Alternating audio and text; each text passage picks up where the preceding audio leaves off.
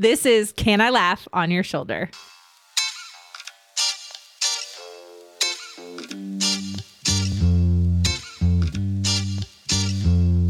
Hey, welcome to Can I Laugh on Your Shoulder? I'm Molly Stillman, and this is a podcast where I get to sit down with a different guest each week and have raw, funny, often brutally honest conversations about the things that matter most, our faith, business, life, and everything in between, where we each learn how to be good stewards of the things we've been entrusted with, even our stories, and how we can use those things to serve others and leave our families, our friendships, and our communities a little better than we found them. I want to create a space where people are unafraid to be themselves and unafraid to ask the questions the rest of us are thinking. My goal is to make you laugh, cry, and laugh till you cry. My guest this week is Inez Ribostello. A native of Eastern North Carolina, Inez got her start in the world of food and wine after moving to New York City to pursue a career in cooking. Her wine career took a huge leap forward when she became an assistant cellar master at the renowned World Trade Center restaurant Windows on the World. Soon after, she was promoted to beverage director, putting her in the position of wine buyer for the largest grossing restaurant in North America. Windows on the World was the restaurant on the very top floor of Tower 1 of World Trade Center. When the terrorist attacks on September 11th, 2001 happened, she happened to be in North Carolina, just having celebrated her sister's wedding. She lost friends, colleagues, and her job in the terrorist attacks, and she had to face her future. She chose to throw herself into her work and took the position of beverage director for Bluefin Restaurant and the W Hotel in Times Square. Fast forward a few years, she eventually moved back home to Tarboro and started Tarboro Brewing Company, a microbrewery that began brewing in February of 2016. In September of 2021, Inez released her self-published memoir, Life After Windows, a book she had been working on for the past 20 years. You are going to be blown away by Inez's story. I was just gripped listening to her share her experience and her point of view of that day that so many of us will remember for our entire lives. She's also just hilarious and a really incredible person, and her story is really powerful. So without further ado, let's get on to my conversation with Inez Ribostello. Inez, welcome to the show. I am really happy to have you for many, many reasons, but welcome. I'm so excited about this.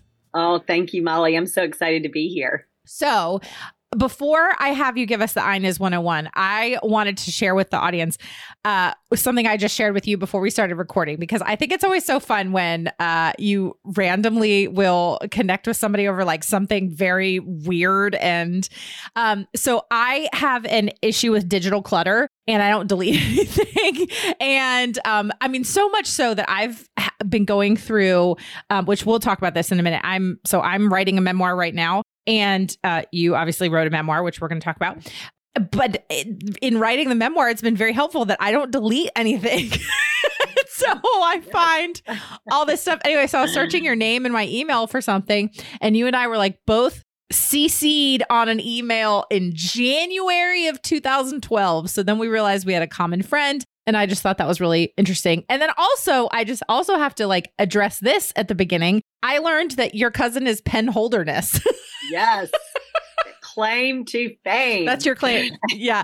That's your claim to fame. Yeah. I don't know. I think you have a whole lot more to do, but I just think it's really funny that I was Googling it. And then I saw something about like your maiden name being Holderness. And I was like, there has to be a connection here, because I don't feel like Holderness is just a super common North Carolina last name. Right. Or anywhere. Last name. Anywhere. But when you were growing up, did you say Holdernai? You know what? I don't think we did. What we said was, and I'm giving away passwords here, but we said Sesson Redlow because that's how you say Holderness backwards. Oh. So that was kind of our code word. My dad had made it up. But yeah, Penn's dad was my dad's older brother. And so anyway, there were 12 cousins and we got together every summer for 2 weeks. Oh. And so our cousins are a pretty close-knit group. Close-knit cousins. I love it. Yeah. I love my cousins too. I have a lot of cousins on my dad's side of the family because my dad was one of 5 Irish Catholics. So there's just all of the children. But sadly, they all live like all over the country. So they just very much, my dad and his sisters all grew up in Cleveland. And then once, like, nobody really stays in Cleveland anymore. And so, because, it's Cleveland, love Cleveland, big fan of Cleveland. But everybody left Cleveland. And then eventually the kids all went. So, I have cousins in like Wyoming, Montana, all the way to Vermont. So like none of us are close. But when we do get together, it's like immediately right back to where we were. But anyway, no time has passed. I just enjoy that here we are. We were CC'd on emails together back in 2012, and your cousins with pen holderness. I think that's real fun. Okay, but we want to know who you are, Inez, other than the fact that you and I were CC'd on emails together. So give us the Inez 101. So tell us who you are, what you do, how you got to where you are today. Oh, gosh. Well, I'm Inez, and most people in Tarboro, where I live and where I'm from, Eastern North Carolina, call me Iny. Iny. But when I moved to New York, everybody's like, ooh, Iny, do you have another name? And so I said, well, my real name's Inez. And so they said, oh, that's what we will call you. So I always, I know like my friends from 22 and younger are the Iny friends, and like the 23 and older are the Inez friends. But some of my friends recently who called me Inez, they're like, we want to feel really close to you. Can we call you Iny? I'm like, yeah, but you're close to me no matter what you call me. I know. But yeah, born and raised in Tarboro, which is a small town, a little less than 11,000. Went to school in Chapel Hill, and then moved to New York immediately after to go to culinary school. And while I was in school, I found a part-time job at a wine shop, realized I like to drink more than I like to cook, and found out, and no one had ever told me, that you could make a career in wine. Was super lucky enough to land a job as an assistant cellar master at Windows on the World on the top of One World Trade Center, and worked there from 98 to September 11th, 2001, moving up the ranks, eventually becoming beverage director. And then, life turned upside down, and had to, regroup, because I had said I was never leaving New York. I was never leaving this job, and never say never, obviously, Molly. But as much as I tried to fight it, I found my way back to Tarboro with my fiance, Stephen, who's from New York. We opened up a small restaurant in October of 2002. We just celebrated our 20-year birthday. And then eventually opened up Tarboro Brewing Company in 2016, which is where I reside and spend all of my time. And then a year later, opened up a little satellite spot on the Rocky Mount Mills campus called TBC West, which is actually the outpost of TBC where we do food.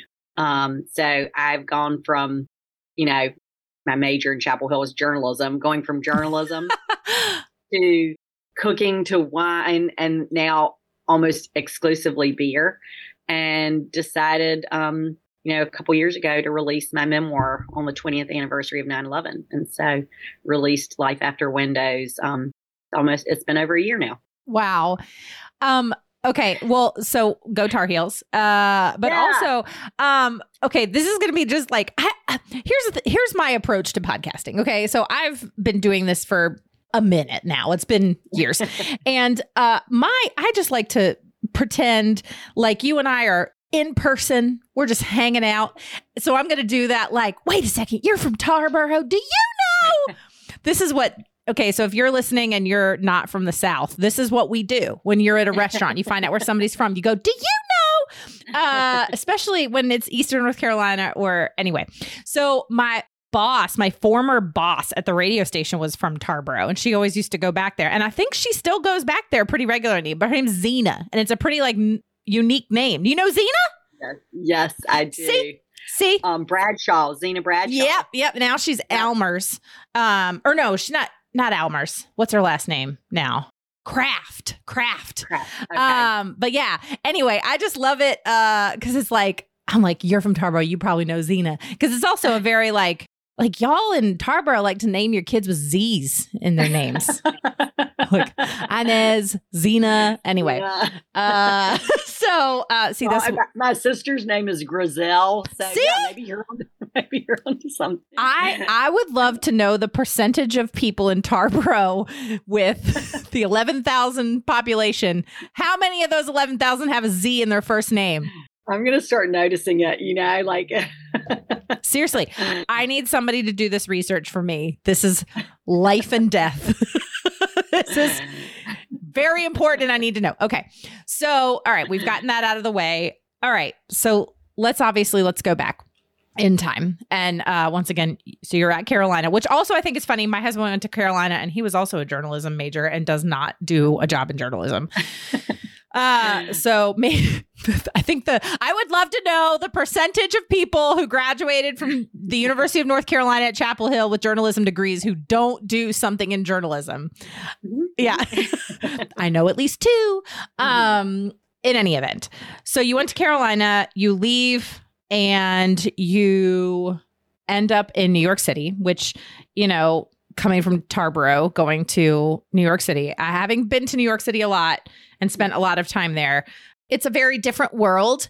Was this something that you had always kind of dreamed about when you were a kid, was moving to New York City, or what drew you there? Yeah, no, I was, really content on getting a ring at Carolina.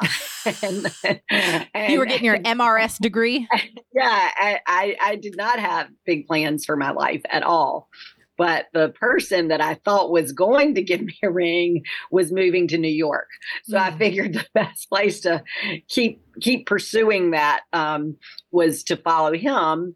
And, ironically, I had moved to DC the summer after my sophomore year in college for a journalism internship at the United States Information Agency in the South American network. And I lived, because it was an unpaid internship, I lived with a family who said, you're more than welcome to be here, but, we'd like for you to cook in exchange. And I grew up with a working mother, a working stepmother, and both of them equally did not love to cook. So we ate a lot of casseroles with cream of mushroom soup in them. We ate, a lot of fast food, a lot of Mama's Pizza, Golden Corral, you name it. So I was like, ooh, this could be interesting. But she gave me the Joy of Cooking cookbook and I fell in love hook, line, and sinker. So that's how I decided that when I moved to New York, I'd go to culinary school. And of course, cooking in someone's home is very different than cooking on a line. Yeah. So yeah, that's how I got to New York. And I didn't expect to fall in love with New York. In fact, once I got up there and fell in love with New York, I kind of fell out of love with the guy I'd moved up there with because he didn't love it as much as I did. So yeah, that's how I got up there. But there was no hey, I dream of going to New York. When we went up there for the first time in April of '98 to look at the cooking school, that was the first time I'd ever been north of the Mason-Dixon line. Oh, wow. 22 years old. And yeah. Yeah. So it's quite a bit of a culture shock for sure.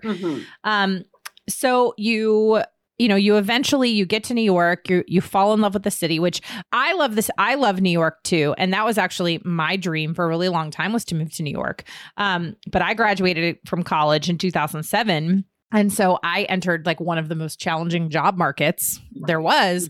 And so I knew that I couldn't move up to New York without a job lined up. Because I was looking at real estate. I was looking at, I say real estate, I was 22 and buying a penthouse on the Upper East Side. No, I was looking for apartments. For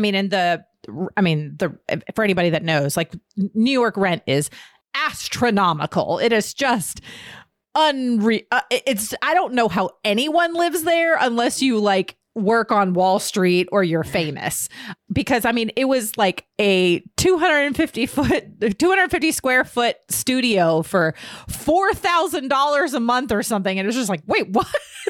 Anyway, yeah. So out of control. Yeah, it's out of control. And so it's not like I had this wad of cash that I could just take and just anyway. Regardless. So I didn't end up going, but I kept hoping that I would get up there. And, but yeah, it's really an amazing city. It's such a unique lifestyle and it's such a unique hub for culture and food and experiences. And there's just so many things about New York that are just very unique, not something that you experience anywhere else. My husband, born and raised in North Carolina, does not feel the same way about New York. He does not love New York. But yeah, my husband's from New York and he doesn't feel that way. Yeah. And now I live on a farm in central North Carolina. So, it's basically the same thing as New York. Okay. So you get up to New York, you fall in love with the city. And at what point were your eyes set on working at Windows on the World? And so for people that don't know, that, maybe had never, or younger and never got to experience the World Trade Center or that restaurant. I went to New York a lot as a kid, so I had been inside the World Trade Center, so I was familiar with Windows on the World. I didn't eat there, but I've been up to it. So at what point were you like, this is what I want to do? I want to work my way up the ranks. Like, how did you set your sights on that? So it was really shortly after I got there, in mid-August of 98, the New York Times dining out section did a cover piece on Andrea Emmer, who was the beverage director at the time and was one of a handful of women sommeliers, master sommeliers. And I read that article and was like, this is where I want to be. Mm-hmm. I don't know how I'm going to do it, but this is where I'm going to end up. It was almost more for her than Windows, because she seemed like such a rock star. And so cold called her. She answered her office phone and said, fax me your resume. Oh, faxes. Fax me. And then didn't hear from her from, that August date until like February 12th. And I had taken a job as a head reservationist. Again, to your point about New York being so expensive, I was living in a 2-bedroom apartment with 5 people living there, bunk beds. I mean, there was not an inch of room for anything. Yeah. And so 5 of us are sharing an apartment in Hell's Kitchen, which at that time was like, they were trying to get it up and coming. So it was one of the lesser expensive neighborhoods to live. But, there was no time for me to just sit around and do other things once school ended and wait for Windows. And so at this point, I'd gotten a salaried job as a reservationist for a 3-star restaurant. And when they called and said, can you come in for the interview? It was not to work in wine. It was to be a hostess for the new restaurant they were opening. And I give thanks to my dad. He said, just let them meet you, get up there and talk to them, take whatever they offer you. And then, move into wine. And thank God I went up there for the interview, because when they came in, it was the entire beverage department. And I was like, what's happening? And they said, look, we know that you want to pursue wine. And while we called you up here for this hostess position, an assistant cellar master resigned today. So would you like to interview for that position instead? And I was like, jackpot. Yeah. Yeah, so it was really shortly after I moved up to New York that I knew that's where I wanted to be. But it did take, about 6 months before I actually got there. Yeah. And then you eventually got promoted and you worked your way up and you became head of the beverage department at Windows on the World. And so, again, for people that aren't familiar, Windows on the World was just this beautiful restaurant that was on the top floor of Tower 1, right? Yes. So Tower 1, the World Trade Center, and it was this very fancy dining restaurant, but you pay this premium because you're going all the way up to the top of the World Trade Center, and then you have just windows everywhere. And you get to overlook, you can see all 3 bridges. I mean, it's just the views were beautiful. So you work your way up. Take us to September of 2001. So we obviously know what happened on September 11th, 2001. And we obviously know that you're here with us today. So take us to that time and why weren't you there that day? All of it. Yeah. So Labor Day weekend was the weekend before my sister got married. And I was going home for the first time in a while to be the maid of honor in her wedding. And so I was leaving Wednesday, I think it was the 5th. Yeah. And so I went into work on Labor Day and cleaned up the entire office. I mean, when you're working there, you were so in the throes. It was so busy, such high volume that I would always go in on July 4th or Labor Day or Memorial Day when there were no like admin people. So I could get like stuff done that just didn't get done, housekeeping. Right. So I cleaned up the entire office, and there were files and photographs and, you know, you name it, from 1976 when Windows opened in its first incarnation. And so, getting ready for just making sure that everybody knew what they needed to do while I was gone, and just tidying up. And so, went home, left everybody in charge. You know, one of the things that I'll never regret is that I went and told everybody goodbye. And then, you know, I attended my sister's wedding, had one of the best weekends of my life. And because I am from a blended family, you know, it was always, if you're with your dad's side for a little bit, then, you know, I need to be with my mom for a little bit too. And right. So the deal was that my mom was going to pick me up on Sunday morning, and she and my sister and I were going to go to the mountains and spend 2 days. And so I was slated to fly home on Wednesday, September 12th.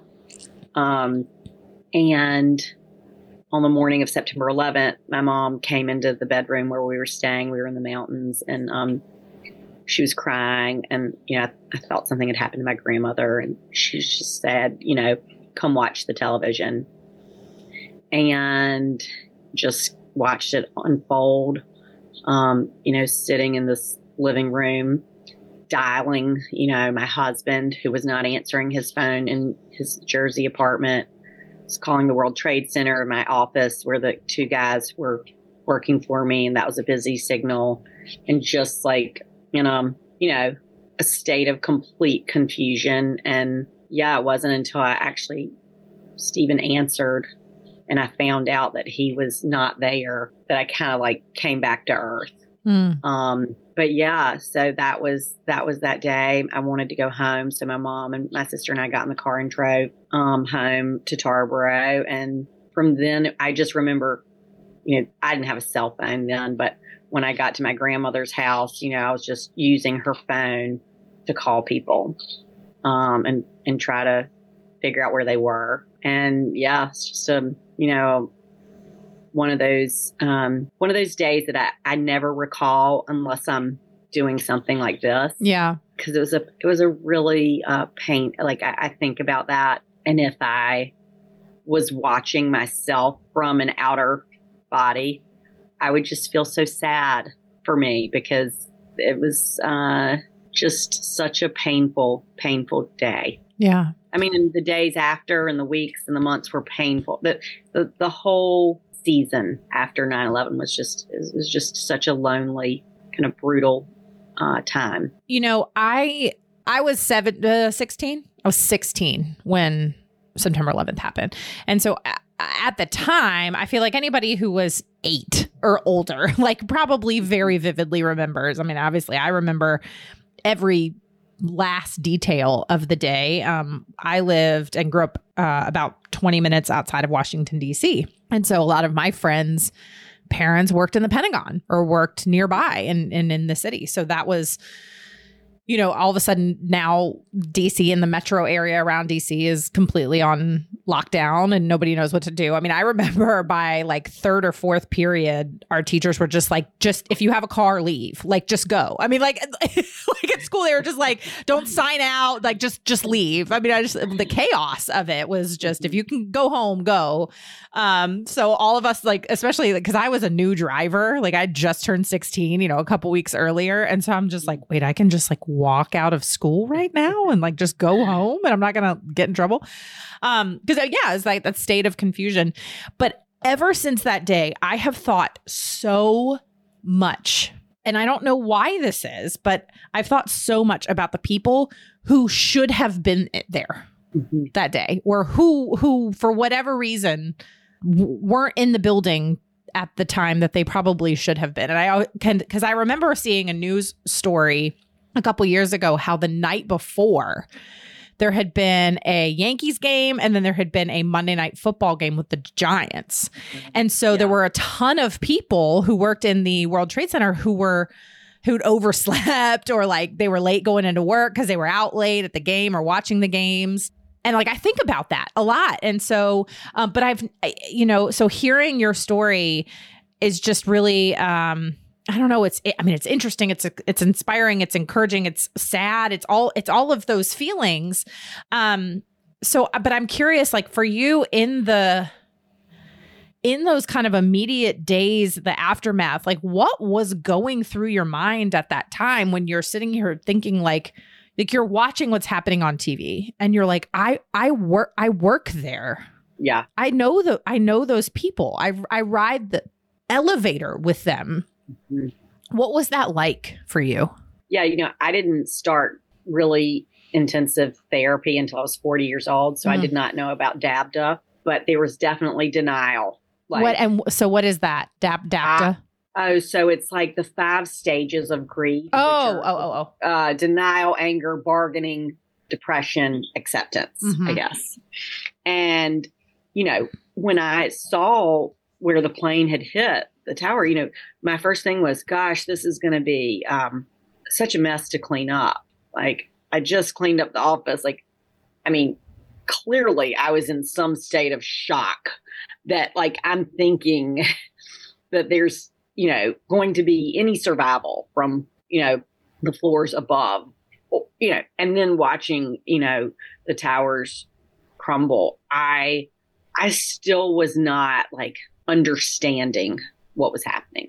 So there was definitely that aspect of maybe nobody was up there, like maybe everybody's okay. Maybe, and then the hardest thing for me was the just intense rage, overwhelming, just anger, that I had not experienced as a person because that's not who I am. Yeah. So just having that over, kind of taking over. And that lasted a really long time. And that made me even angrier because I don't like to be angry and that's not my nature. And here I am and I'm just mad. You're angry at being angry. Yeah. And I was so mad at God, just furious. And that was the season that like, I don't know about the bargaining and I don't know about I definitely know about the depression, but the anger was the one that kind of overtook me for, a really long time. And that was, I really grappled with that. Yeah. Until you just said that just now, I don't think I would have made that connection, to those stages of grief and going through that as somebody who wasn't there, but was directly affected. But that, it makes total sense. I don't know why I'd never made that connection till you said it. So I am always curious about like logistics, like logistical things are things that I want to know about. So when did you get back to New York? How do you was there conversation amongst any other surviving colleagues? Like, I guess we don't have jobs now. I don't know. I just like, you just go home, you pack up your stuff, you move back to Tarboro. What can you walk me through this? Cause I am very curious about that. Yeah. So one of the most painful things was not being up there. Yeah. And because I was like, that's where I need to be.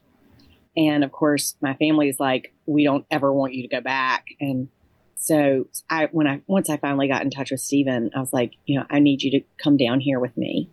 And so my mother and I on September 12th drove to the train station in Baltimore, and he had taken the train to Baltimore.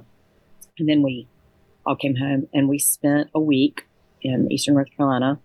And then we rented a car and drove back. And I remember driving over the George Washington Bridge and seeing the American flag hanging, just thinking, I've heard about like Pearl Harbor and World War II and, the assassination of JFK and Vietnam. And like, I'm getting ready to be in some era that we're going to talk about post 9/11, what the world turned into. And New York was gray and it had always been like Technicolor. And so my sister was living with me at the time too. So she had ridden back up with us.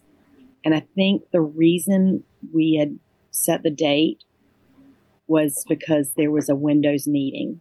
So I'm sure it was via telephone that we found out about this. But the Windows, anybody that they could account for was going to meet at this restaurant on the Upper West Side and regroup. And when we got there, which must have been like September 19th, the owner could barely speak. I mean, he was just a mess. And the HR person said, we've got a space set up in Midtown where there's a hotline and there's a what was it, LexisNexis or Nexus Lexis list of everyone who worked there. And, we need volunteers to answer the phones and account for people. And so Stephen and I volunteered once for that. And it was just brutal because most people were calling to see if someone they knew had survived. And, we had to say no as often as we had to say yes. So we were also told at that point to file for unemployment and that there were no next steps in terms of working at Windows on the World. There was no Windows on the World. Yeah, that didn't exist anymore. Yeah. So it was like, this is what we have for you. You have to file for unemployment and we can't tell you that in the next year there will be something because there won't. You can't build a 500 person staffed restaurant, Yeah. So, and I talk about this a lot, but of course we didn't see people who died ever again, but we didn't see a lot of people who lived ever again either. People went home back to their respective countries, their states, you mourned the friendships of people who were still alive, but just were not going to be in your world anymore. Right. Yeah. Cause you're right. It just, everything changed. It's interesting. I remember the day of thinking our world is not going to be the same after this. Like I just knew that we were living through a thing that we were going to talk about forever. Whereas, because I remember when the first tower hit, or when the first plane hit the first tower, everybody kind of thought like, wow, that's a really like freak accident. Like, how does a plane just like crash into the tower? But all of us, that was just immediately. But I remember standing there in our classroom. I was in my earth science class. And I was standing there and we were watching because we had the TV on when the first tower hit. And so the second tower hadn't been hit yet. And I remember standing there and I remember in the distance seeing the second plane coming. And I said, I think that's another plane. And somebody said, no, I don't think it is. And I said, no, that's another plane. And we all watched it hit. And just the entire class we're all juniors in high school, just screamed. And I will never forget that. And I remember at that moment saying out loud, we're being like, somebody's attacking us. And I remember, and somebody was like, how do you know that? And I was like, that's not an accident. Like now at this point, like we know this isn't an accident. And that must have been so surreal driving over that bridge and seeing that. Cause we saw all the images, on TV of obviously what was happening in New York. But I remember like the week or two later, I had to go into DC, into the city for something with my mom, and driving by the Pentagon. It was like the same thing of just like this, what is happening? What is, but yeah, I'm just so interested in, I really am blown away by different people's stories and how resilient humans are.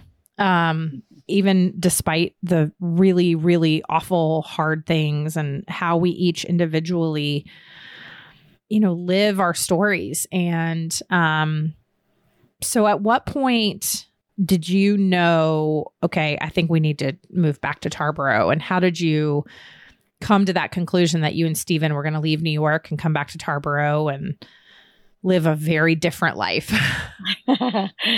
Yeah. So I was hell-bent on staying in New York. And so I immediately found a job opening a restaurant in a hotel in Times Square and working for a corporate restaurant group and being absolutely miserable. In all fairness, I could have gone to work anywhere and I probably would have been miserable. But this was particularly difficult, and I didn't like not working with my husband, which I found out, like, pretty shortly on, nobody wanted to hire a couple. Like, our relationship was secret at Windows because it was a human resources issue. But once 9/11 happened, it was very, clear that Stephen and I had been and were a couple. And so people wouldn't touch that. And so he found a job at a wine shop, and I found a job opening this restaurant. Y'all were not married at the time though, right? We were not. Okay. I lasted about 5 months, and my parents were begging, come home, y'all. Just take a break, take a breather. And we had lined up Harvest in Burgundy in 2002, which we knew we were going to do. And so Stephen, said, you're so unhappy. Your parents are giving us this gift of coming back and spending a summer and, just relaxing. Like, we couldn't do that anywhere else. Let's just go down there and live for the summer until we move to France. And so we packed up our apartment, rented a U-Haul, drove home. I think it's like mid-May, and lived with my dad and my stepmom until we moved to France. And it was during that summer that the woman who owned On the Square called me on my dad's landline and said, I heard you and your husband, we weren't married, owned Windows on the World.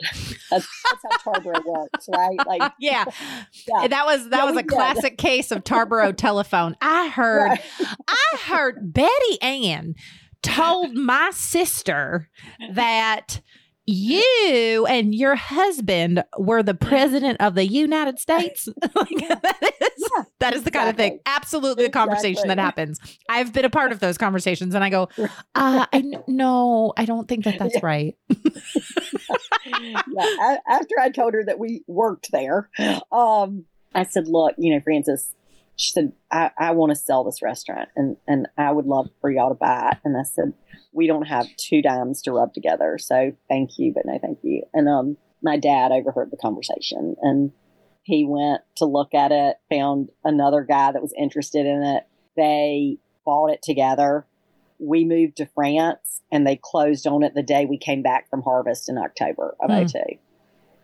And, Stephen had told my dad, I'll give you an 18-month commitment, but I don't think this is going to work. Like, a wine-themed restaurant in Tarboro in 2002, like, no way. And meanwhile, I was feeling a little bit like, wait a minute, I said I wanted to go back to New York. I did not say that I'm like, want to do this, but we were planning our wedding. And anyway, so we hit the ground running and opened this restaurant, and we turned the smoking section into a wine shop. And about a month and a half before we got married, I got an email from 2 New York sommeliers saying, we need a beverage or a wine director for a new casino opening in Atlantic City. And I asked Stephen what he thought. He said, wow, this would help a lot. It would suck. We would live apart, but it would be great for you. And it would be great to help us kind of get some stability. And so I went up to Atlantic City, interviewed. They offered me the job the next day. And the day after our wedding, Stephen drove me up to New Jersey. I cried the whole time and dropped me off. And so I worked there for a year and a half while he stayed in Tarboro running a restaurant with my family. Oh my, talk about what a way to start a marriage. Yeah. Oh my God. And then while we were there, while I was living in New Jersey, I got pregnant with my daughter. And it was like, basically, hey, you're trying to resist something that the universe is going to make happen some way, somehow. So, get on that train. And so that was when, when I came home in July of 2004, 9 months pregnant. That's kind of when I knew Tarboro was where we were going to be. Yeah. Yeah. Yeah. It's almost like God was like, all right, look, I have been trying for quite some time to get you down here. At what point are you going to take me seriously? Right.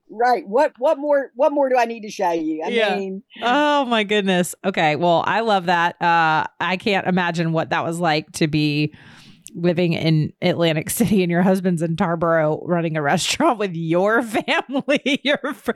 Bless him. I mean, I'm sure your family is awesome. I just cannot imagine like if the roles were reversed, like in my situation, I'm like, wait, what? I love it. But hey, I bet it made you stronger in the end. And so then eventually you guys opened Tarboro Brewing. When did that happen? Why did that happen? How did you end up in that position? So we, in 2006-ish, everybody said the restaurant's too small. We can't get a table. You know, y'all need to expand. You need to expand. You need to expand. And so we bought a 10,000 square foot building right down the street, you know, a couple blocks from On the Square, in hopes of moving On the Square to this huge building. And that was in July of 2008, right before the market crashed. Yeah. Similar to what happened when you graduated. Yeah. Nobody wanted to invest in a restaurant, period, much less one in Edgecombe County. And here we are sitting on this massive building. And while charming, it was in major disrepair. And so we just were there. And trying to keep the small restaurant that everybody had told us was too small afloat. And now we have a mortgage on a big building. And, you know, we had been following Duck Rabbit in Farmville. And in 2010, when Mother Earth opened, you're like, you know what? Tarboro needs a brewery. Like, there were plenty of people who didn't come into the restaurant who lived in Tarboro, who lived in our county. And so, you know, I went to school and church with this gentleman who had left Tarboro when he was in the 9th grade to go up to boarding school outside of Philadelphia. And he had ended up becoming a brewer and then ultimately becoming the director of quality assurance at Yards, which is one of Philly's biggest and oldest breweries. And so I said, hey, like, Franklin, I can drink beer, but I can't make beer. Would you partner with us? And he's like, haha, go ahead and raise the money because it's going to take a lot for that building. And if you can raise it, I'll think about it. And so one of the hardest things we ever did was raising capital. We'd never had to do that, you know, On the Square's bank loan. Right. And did all the things that I did not know I would ever know how to do, which is get bylaws written and articles of incorporation and raise money and form a board. And all of a sudden, you know, this became something that I knew I couldn't do On the Square and this. Right. Like this was a big job. And also it wasn't good for Stephen. It wasn't good for our family anymore either. Like, for Stephen and I to be in that restaurant together all day, all night, and then come home and have no like separation. Like, this was clearly in the best interest of everyone. And so opened the doors in 2016, 3 years after we'd written the business plan. I mean, it took us a long time to raise the money and get the construction. And, you know, now 7 years in, it's one of the coolest things I've ever done because I didn't know I could do what I'm doing. Yeah. Yeah. But I love it. And I love seeing how the restaurant brings a lot of people from outside of Tarboro, and that's wonderful. But the brewery kind of is like a hub for Tarboro.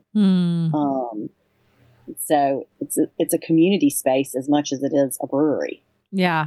Well, I love that you said that about how it's been one of the most difficult things you've done, but you now know what you're capable of, like something that it's pushed you outside of this comfort zone. And I love when I hear stories about people that do that and, you know, go scared. And which kind of leads me to my next question. That's, you know, you eventually sat down to write your memoir and to tell your story. And as somebody who is, as of this recording, currently writing her memoir. That is, my manuscript is due in less than a month.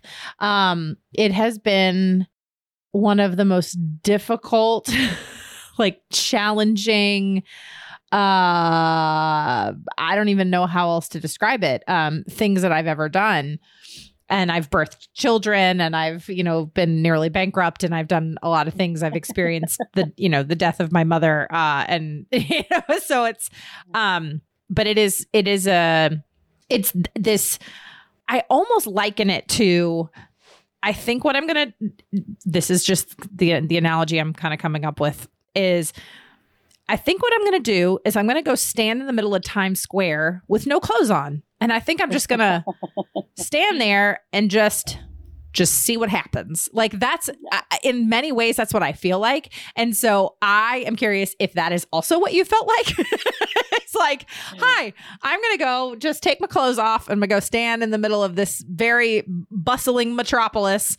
And, that's what it feels like to write a memoir, because it's it's so vulnerable. And it is also because it's like, if you write a book that's like a business book or like a how-to or something, it's like somebody tells you, oh, like, I didn't like that book because I didn't agree with it or blah, blah, blah, blah, blah. But like, if they tell you they don't like your memoir, you're like, this is my life. Like, this is right. That means you don't like me. I know. It's incredibly personal. So, yeah. Oh, man, it's so hard. Okay. So tell us about that process. And so obviously the book came out on September 11th of 2021. So on the 20th anniversary.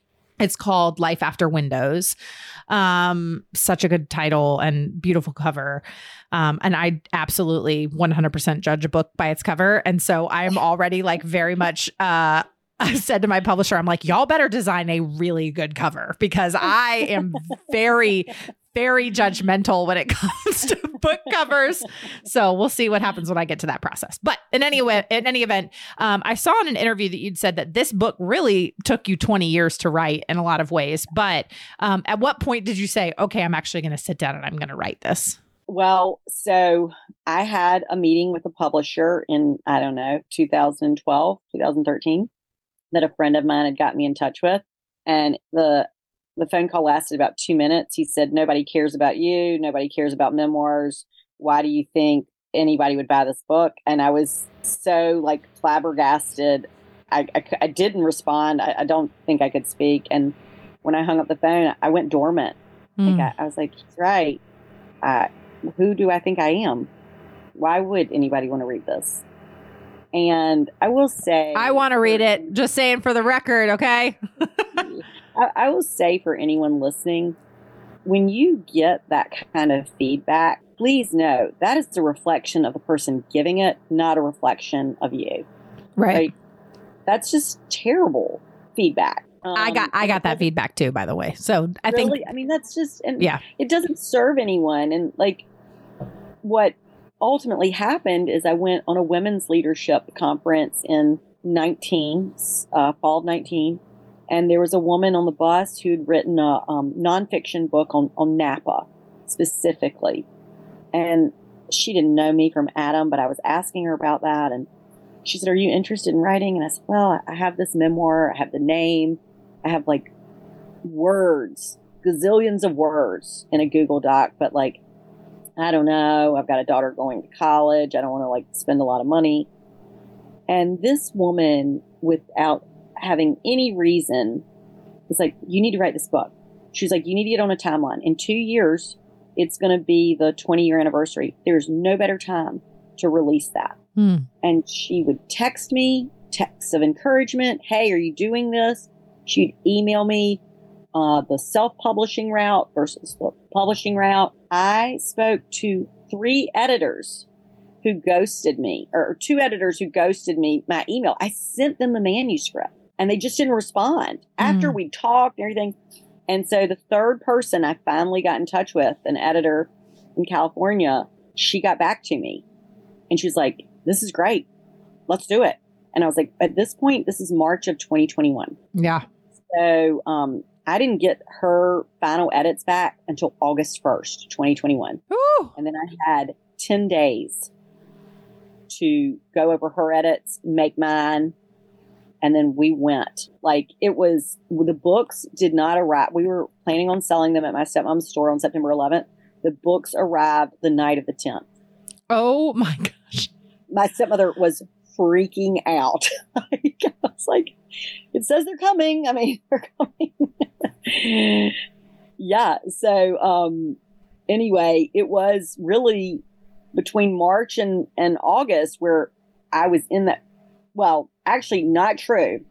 She asked me when I sent it to her in March not to look at it again. So yeah, but it was me just getting into this Google Doc and writing over 20 years. Yeah. You know? Yeah. Wow. And then her pushing me to fill in the gaps. Wow. Wow. Well, it's interesting that, well, one, that timeline absolutely stresses me out. So it makes me feel a little bit better. So I just want to say right now, like, you are my hero at this moment, because I cannot imagine that. I'm just like, oh, how did you do that? How did you do that? But I'm curious, and I ask this question for a very specific reason. So writing it and publishing it at the 20-year mark, what did that feel like? And the reason I ask this, and this is why I ask this, is so I've been in, I'm in the throes of writing right now. I'm in the manuscript process. And just last month, or as of we're recording this, so November 15th, 2002 was the 20th anniversary of the passing of my mom, which is a big, large portion of my story. And so being in the moment and the time of having to relive, conjure up all of the feelings and the things over, and things that I haven't dealt with, or things that I didn't even ask my dad about 20 years ago, or in the last 20 years, that I've had to now like learn and find out, and the amount of things I'm learning and uncovering through this process made the 20th anniversary of her passing feel different, is the best way I can describe it. It felt a lot. It felt big in a lot of ways, just because 20 years sounds like a really long time. It just sounds long. I also don't feel like I'm old enough to have that be 20 years ago or whatever, but I am. So I think it brings up a lot of emotions. It brings up a lot of feelings, all the things. So I'm curious, like, for you, did you experience something similar? Because I think it's just a unique lived experience. Yeah. That day was so anticipated by me. And there were so many, that day really was an unbelievably magical day for me in terms of the support that the community came out and gave me on that day. I mean, it was truly overwhelming, unbelievable. And so I think at the end of the day, I was incredibly tired, but also like, I did something with this. I took a grief that only a handful of the world experienced, in terms of, I wasn't a victim, but I lost people and I lost a place. Like, talk about that when you lose people, you can often go back to the place where you remember them in the best light, and you can be in that place, and it makes you feel closer to that person. But with 9/11, there was no place either. So like, I was mourning the hub. And I took that grief and I wrote about it, and it's out there now, and maybe somebody will read it and feel a connection in whatever their grief may be. And so there was healing in that, but I didn't know that day because nobody had read it yet, like, right.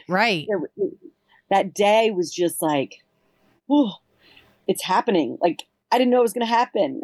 And It's happening. And then the days and the weeks and the months after were when like the DMs and the emails and the texts came in, and we're like, I can share that, people shared so many personal things with me that I felt so honored by. And that was, I think you mentioned resilience. Like there's so much resilience in this world and we don't hear about it all the time. And when we do, it just is like powerful. Yeah. Yeah, it really is. Wow. And as this is just, I am so grateful for you being so honest and open and raw and sharing your piece of a very large story that changed the world. I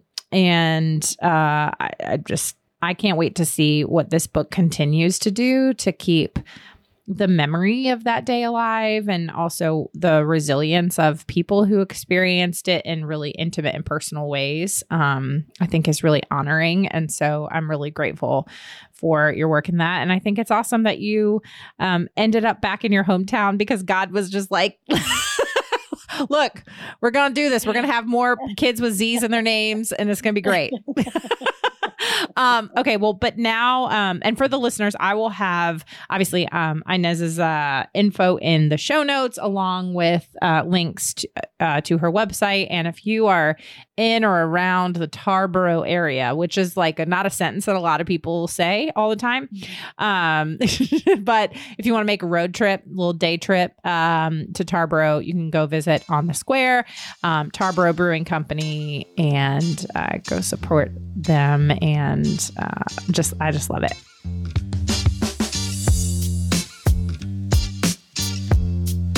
Before we go, this is the portion of the show where I just ask a few questions.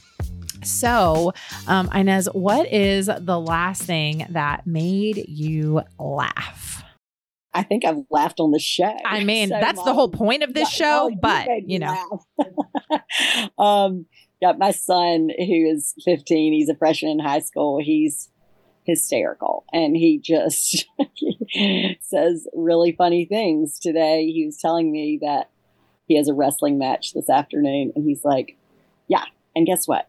It's not a rule that I have to be at school if I want to wrestle tonight. And I was like, really? I don't know if I believe you. Oh, my goodness. I love it. That is hilarious. I also laugh at he believes it. He believes that I'm going to believe what he says. Yeah. Yeah. Kids are funny, man. I love funny kids of all ages. I think my kids are really funny. So I love that your son is really funny. I won't name names because when I'm doing this, I'm going to have to ask for forgiveness and permission later. But one of my really good friends from church, they have a couple of kids, and their youngest, or their current youngest as of this recording, they're actually having another baby today. So I'm also on baby watch. Their middle child is arguably one of the cutest children I've ever seen in my entire life. He's not mine. And I just am like, I love him so much. And I just think he is the cutest thing. Anyway, one of my favorite things about this time of year when we're recording is, Christmas concerts. I just think it's like the purest form of childhood is like adorable, like Christmas performances and, holiday concerts and things like that. Anyway, so Dad goes to kids' school, and he is 2, by the way. He'll be 3 in January. And was doing a Christmas concert. And the context of what I'm about to play is that the teacher had asked the parents to sing along with the kids. Okay. So that's the context of what I'm about to play. So I'm hitting play now. All right. Nice and loud. Last song. Here we go.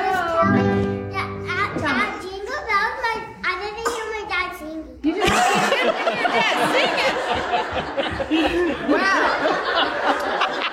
Next time.